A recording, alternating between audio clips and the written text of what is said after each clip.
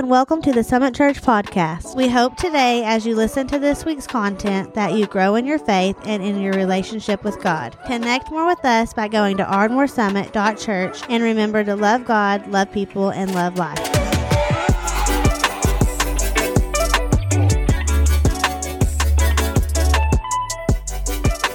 And so I want to encourage you, go ahead, let's get into our Bibles, Mark chapter 16. Before we get to the scripture, there's something we want to address real quick. We should have done it last week, but we got it in a couple weeks ago. We just got so excited with Christmas Eve, and it slipped our minds, and we want to talk about it real brief. We're not going to spend a lot of time on this. As you've opened your Bibles, or even in your Bible app, you might have come across something that says some of the earlier manuscripts do not include verses 9 through 20. And many people, sometimes this might cause like a red flag for some people to think, well, what does this mean? Real quickly, let me just explain what this is, which is called a textual variant. And you don't need to be afraid that this is mentioned in your Bible. Because some people go, oh, should this be included? Should it not be included? Is it what Mark really said? Is it not what he said? Did somebody just make this up? What's going on? And let me just explain, there's nothing to be worried about. There's many textual variants. There's some other textual variants in the Bible. We've never been embarrassed by them. We've never hidden the fact that there are textual variants. In fact, what's really cool about having textual variants, at least in my opinion, is this. We're saying we're not closing anybody off from including what they have to say about the gospel. Okay? And one thing we don't know if Mark wrote verses 9 through 20, or if this was really just an early commentary of this writing. So we don't really know entirely, but let me clear something out real quick. Whether you include verses 9 through 20 for the official ending of Mark, or you don't, if they're there or if they're not, it does not affect any of the doctrine that we believe as believers and Christians. So if it's there or not, I don't want to say it doesn't make a difference, but when it comes to the core doctrine of what we believe as Christians, this does not affect what we believe. And so I just want to explain that as we go. And so now that you know about this, let's go to Mark chapter 16, starting in verse 14, and let's wrap this thing up. It's the Great Commission.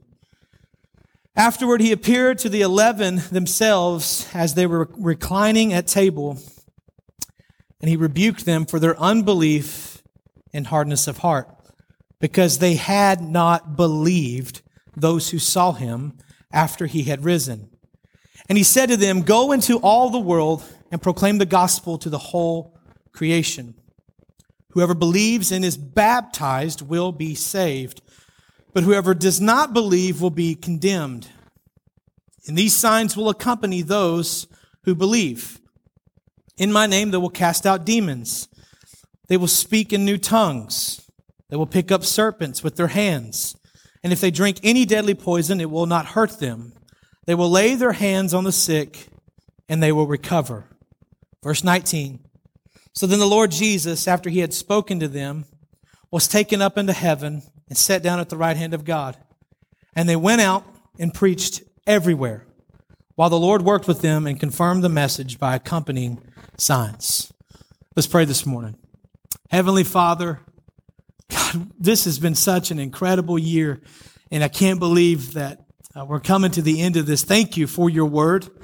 Thank you for everything that you've done this year through your word, God. We look forward to what you're going to continue to do even next year, God, as we continue to go verse by verse of your word, Lord. It's so fresh and so riching. God, I pray today that, Lord, you'd help me communicate your word. I pray that, Lord, we would receive it and we would apply it to our lives today. God, may today we be ready to answer the call that you've given every single one of us who follows you. In Jesus' name we pray. Amen. Amen. So I want to talk a couple things, but before we really get into the meat of the Great Commission, and I was so pumped to be able to preach this one. There's some things that I felt when I was talking with Pastor, I said, I think there's some stuff that I want to address first before we get to this, because I don't ever want to just skip over some verses and just go into what I want to talk about. The verses are there. I think we need to talk about them. And so if you go to that next slide, just two things real quick. I want to talk about what Mark is not saying. I want to talk about something, what Mark is not saying before we jump into this. And really, this almost doesn't have anything much to do with the Great Commission in its core of my message today.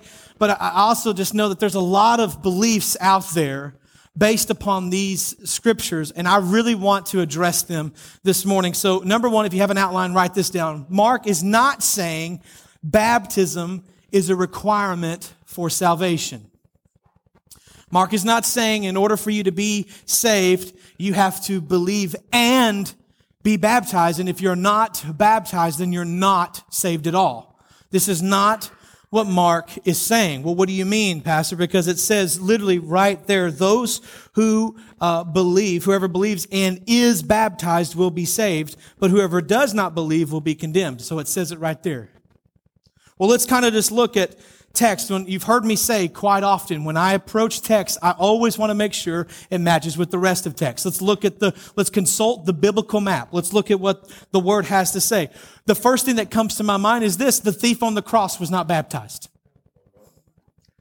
The thief on the cross was not baptized, but he was assured that day that he would be in paradise with Christ.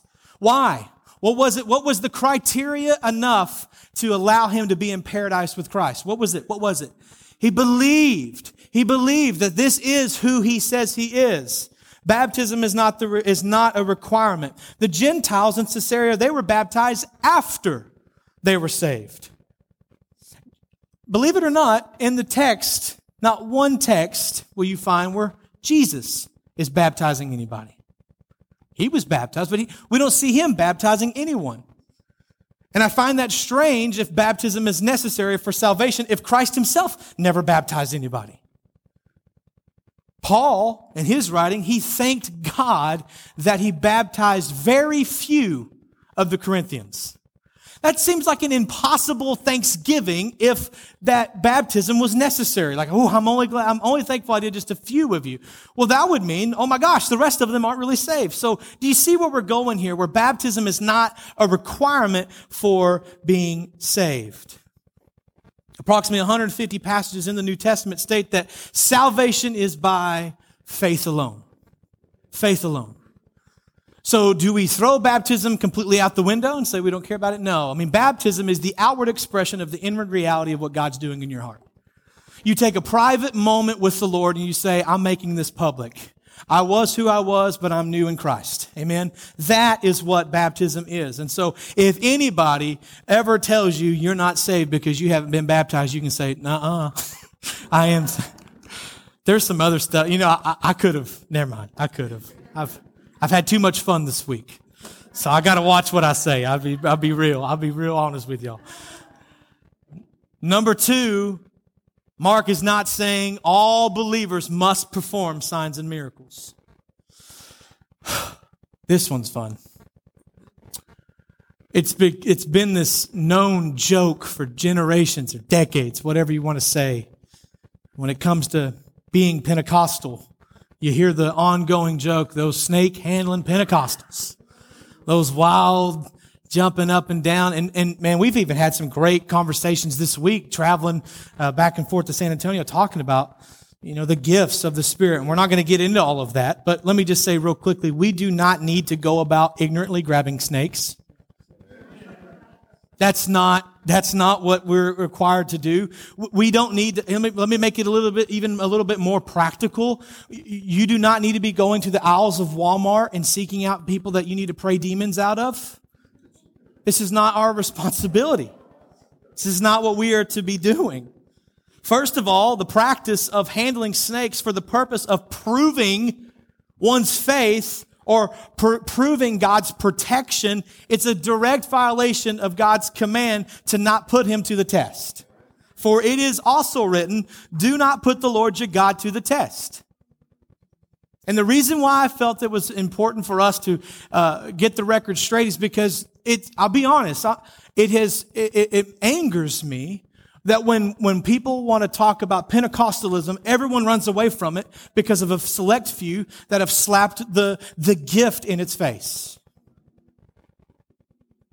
Trying to force God's hand by requiring that he performs a miracle is more than foolish, it's sinful. To test God's presence, to test his power by purposely placing yourself in danger is forbidden. Daniel did not seek out lions, but yet when he found himself there, God provided. And this whole belief of, well, we're going to be able to pick up serpents and nothing's going to happen to us. And if we drink poison, we're untouchable. Okay. The only basis that comes from is where Paul reaches his hand into a bush or something and a snake bites him and he lives. Now, do we look at this and go, it's nothing? No, that's a miracle, friend. He should have died. He's covered in God's protection. So we're not denying miracles. I'm not denying. I will never put a limit on God. God can do some of the most miraculous things possible known to man. We have proof of it. So what is Mark saying then? That the works of Christ will continue on. That whatever Jesus has done, it will continue to happen until he comes again. Martin Luther suggested that the signs here spoken of are to be used according to need when the need arises. So if we want to take this if we want to take that teaching and bring it in, I know we need to move on, but let me say this. Believe in miracles and believe that they can happen. When a need occurs, believe that the need can be met. When you reach out to your brothers and sisters and say, I need you to pray for me, we have a financial situation, we believe that that's a need and we believe that God can meet the need. When you reach out and say, hey, we've got terrible news from the doctor, we believe that's a need and we believe that God can meet the need. When you need prayer, it's a need and it's a miracle. But the miracles don't have to be these big, elaborate things. Friend, it's a miracle alone that you're sitting in this chair, that this Bible's open, it's a living, breathing Word of God, and I'm preaching it to you. That is a miracle today. Miracles can happen in all forms and fashion. They happen through medicine. They happen in the ways that we couldn't explain. They happen in so many ways. You're a miracle. So don't get all wrapped up in miracles. Believe in them, but you do not have to perform signs and miracles to be impactful for the kingdom of God. You need to understand that. So now that we know what Mark is not saying, why don't we go over to the next slide and let's talk about the Great Commission. There's 3 areas in the Great Commission that I'd love to walk us through today. And it's number 1, this. The Great Commission has a mindset. It has the mindset, and it's to believe. And here's why I believe this. If you go back a couple weeks ago, when we're looking at the resurrection of Christ, what was one of the points that Pastor brought out? It said, this was too good to be true. This is too good to be true. The disciples and those around, the witnesses, they didn't want to believe. Mary shared the good news, but they couldn't really wrap their minds around it. Jesus even appears to 2 of the disciples, and when they go back to report, they're met with the same disbelief that Mary was met with. They don't believe it. And why I believe that the mindset of the Great Commission must start with believing, Christ said afterward, he appeared to the 11 themselves as they were reclining at table, and what does he do? He rebuked them for their unbelief because they had not believed those who saw him after he had risen. Verse 14 shows us that Jesus cares that we believe. The Great Commission, the greatest evangelistic movement in the entire world, cannot happen if you and I do not believe. It does not happen if it's not filled with certainty, if it's not filled with hope. And let me just tell you, the hope that we have should not be a I hope so hope. The hope that we should be filled with is, I know so hope. I believe this. This is what I'm talking about. This is the believing, that the mindset that the Great Commission must begin with. It must begin with believing. Hop on over to 1 Peter chapter 1, verse 8. Paul straight up says, though you have not seen him, you love him. Though you do not now see him, you believe in him and rejoice with joy that is inexpressible and filled with glory, obtaining the outcome of what? Your faith, the salvation of your souls.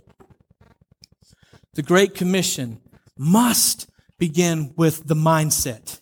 Believe. Believe this word.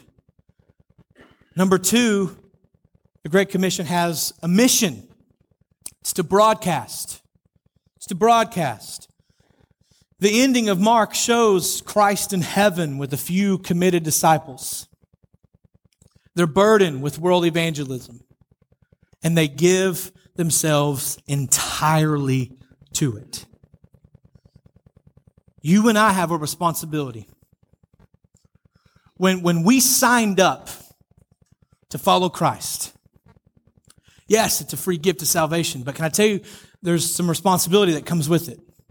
You have a responsibility. I have a responsibility to share the good news with those who we're in contact with those that need the gospel. You know who that is? It's your family. It's your children. It's your coworkers. It's people that you are in close proximity with. God's put you in places for a purpose, and that purpose is to bring people into a relationship with Christ.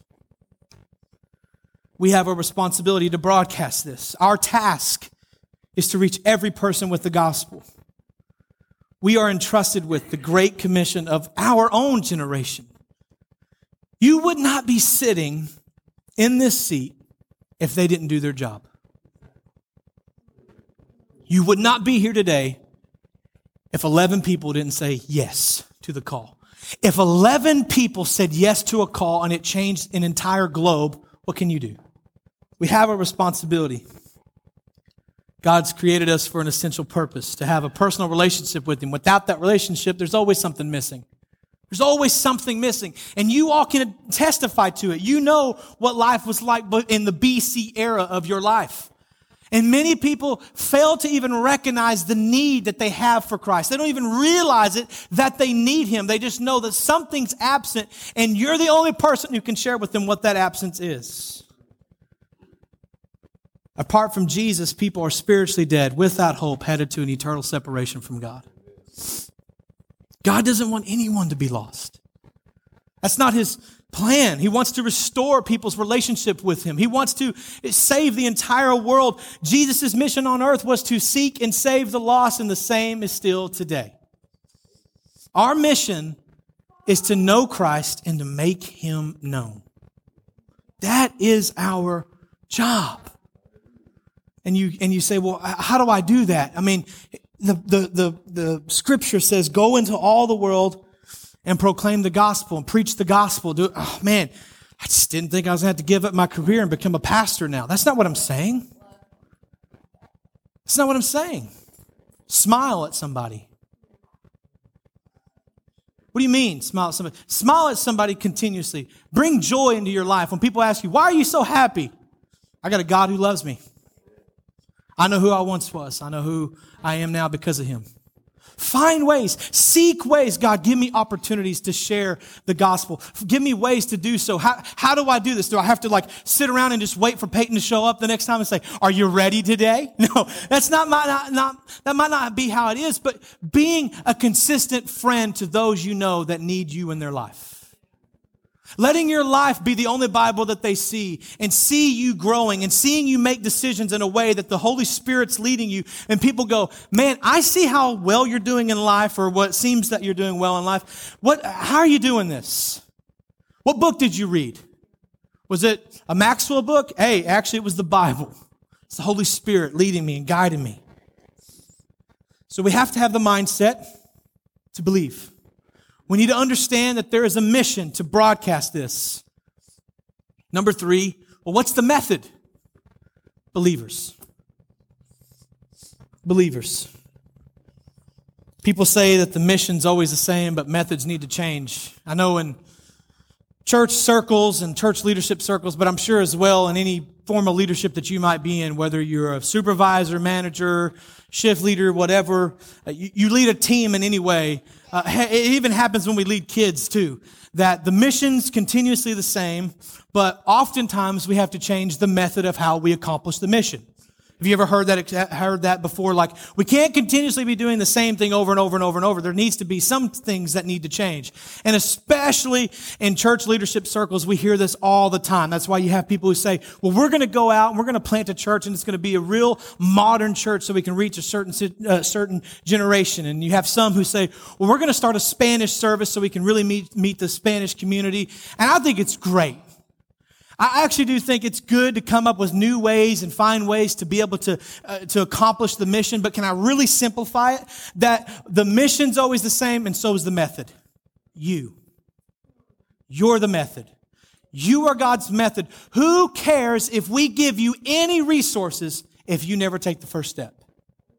We could sit up here 52 weeks a year and preach our hearts out and equip you and train you in small groups and do everything. But if you never get up and take the step, nothing ever happens. The whole world needs to be changed. The whole world needs to hear the gospel. And I'll be honest, we're humble enough to say 3 of us can't do it alone. When we take on the ownership and responsibility to lead, this is what we're saying. God, equip us so we can equip the saints to do ministry. That is what we're mandated to do. You and I have a responsibility to go and to be God's method in changing the world. There was an old preacher from the Civil War era. His name was E.M. Bounds, who said it this way, and I quote, "We're constantly on a stretch, if not on a strain, to devise new methods, new plans, new organizations to advance the church and to secure enlargement and efficiency for the gospel.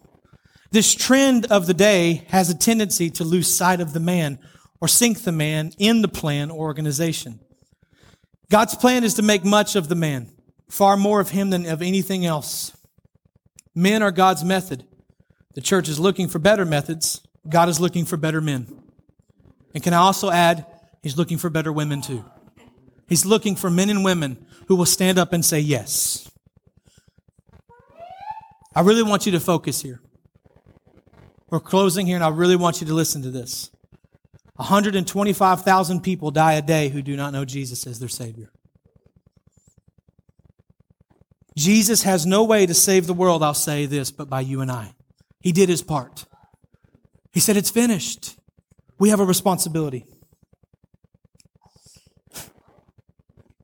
Jesus said, you are the light of the world. You guys. I want to break this down even further. I think this is incredible. 215,000 people are in the world today than were not in the world yesterday. 1.5 million more by next Sunday. 140 million people every year come into the world who do not know the gospel. 6,316 people die each hour. That's 105 people a minute. Let's pause for a second. It's going to be awkward silence for just a moment. Just sit with me. Just think. You're about 20 seconds in.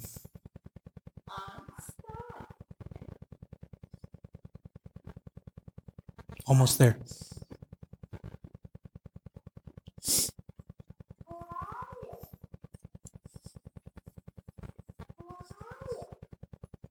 Y'all want to count it down with me? Have a little early New Year here. 10, 9, 8, 7, 6, 5, 4, 3, 2, 1. That's 105 people.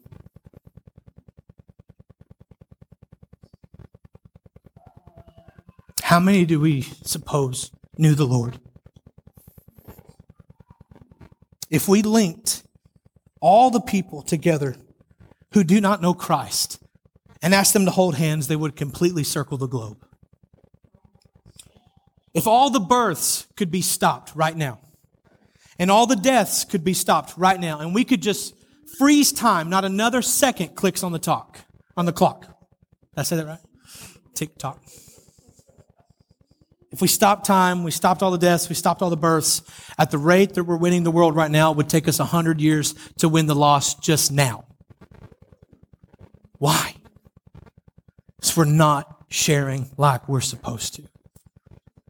We're not reaching out like we're supposed to. We're not burdened enough to know that there are people in your families who do not know the Lord. There are people in your workspaces who do not know the Lord, and we get so used to clocking in, clocking out, get a check, go home. What's mine is mine, and that's it.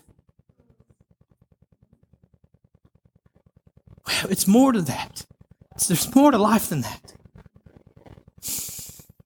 105 people a minute. The will of God is the evangelism of the entire world. What are you and I doing about it? I ask you to stand. Musicians can come. I leave you with one verse. It's not on the screen. Mark 16:15. We've already read it. Go into all the world, proclaim the gospel to the whole creation. What will you do? God's calling you now. What will you do? We have a responsibility. Will we say yes or will we not? God, we thank you today, God, for what a wonderful way to end out this year. God, closing out your word. God, I pray today that we leave this place equipped. I pray that, Lord, we leave inspired and encouraged, but God, we leave burdened for people. God, I'm praying right now you've already placed people in the minds of your people, of those that need to hear the gospel. Lord, we all know somebody. May we be challenged, Lord, to find ways to share hope, to share truth, to do so in a gentle way where we are encouraged and instructed by your word to always be prepared to share the hope that we have and to do so gently. The purpose, God, is to bring people close to you, God. And how we love people will draw people in to you, Lord. So, God, may we be burdened with love, but not with pride. May we be burdened with the expectation that we want to see people have the same freedoms and joy that we have. God, if we don't feel that, if we don't feel joyful for our salvation, I pray that, God, we start off 2024 excited, God. I pray that, Lord, you would just, in these next few moments as we get in our cars and we go to lunch and we have plans, I pray you wreck our souls. I pray that, God, we feel your comfort in such a way that, God, it feels like that very first time we ever said yes to you. I pray that, God, we have a fresh anointing and a fresh love and peace, God. If that's what it takes for us to share it with others, we pray right now for a fresh outpouring, Jesus. We love you, Lord. In Jesus' name we pray. Amen and amen. Amen. I love you all, and you know I'm going to say something corny. We'll see you next year. God bless you guys.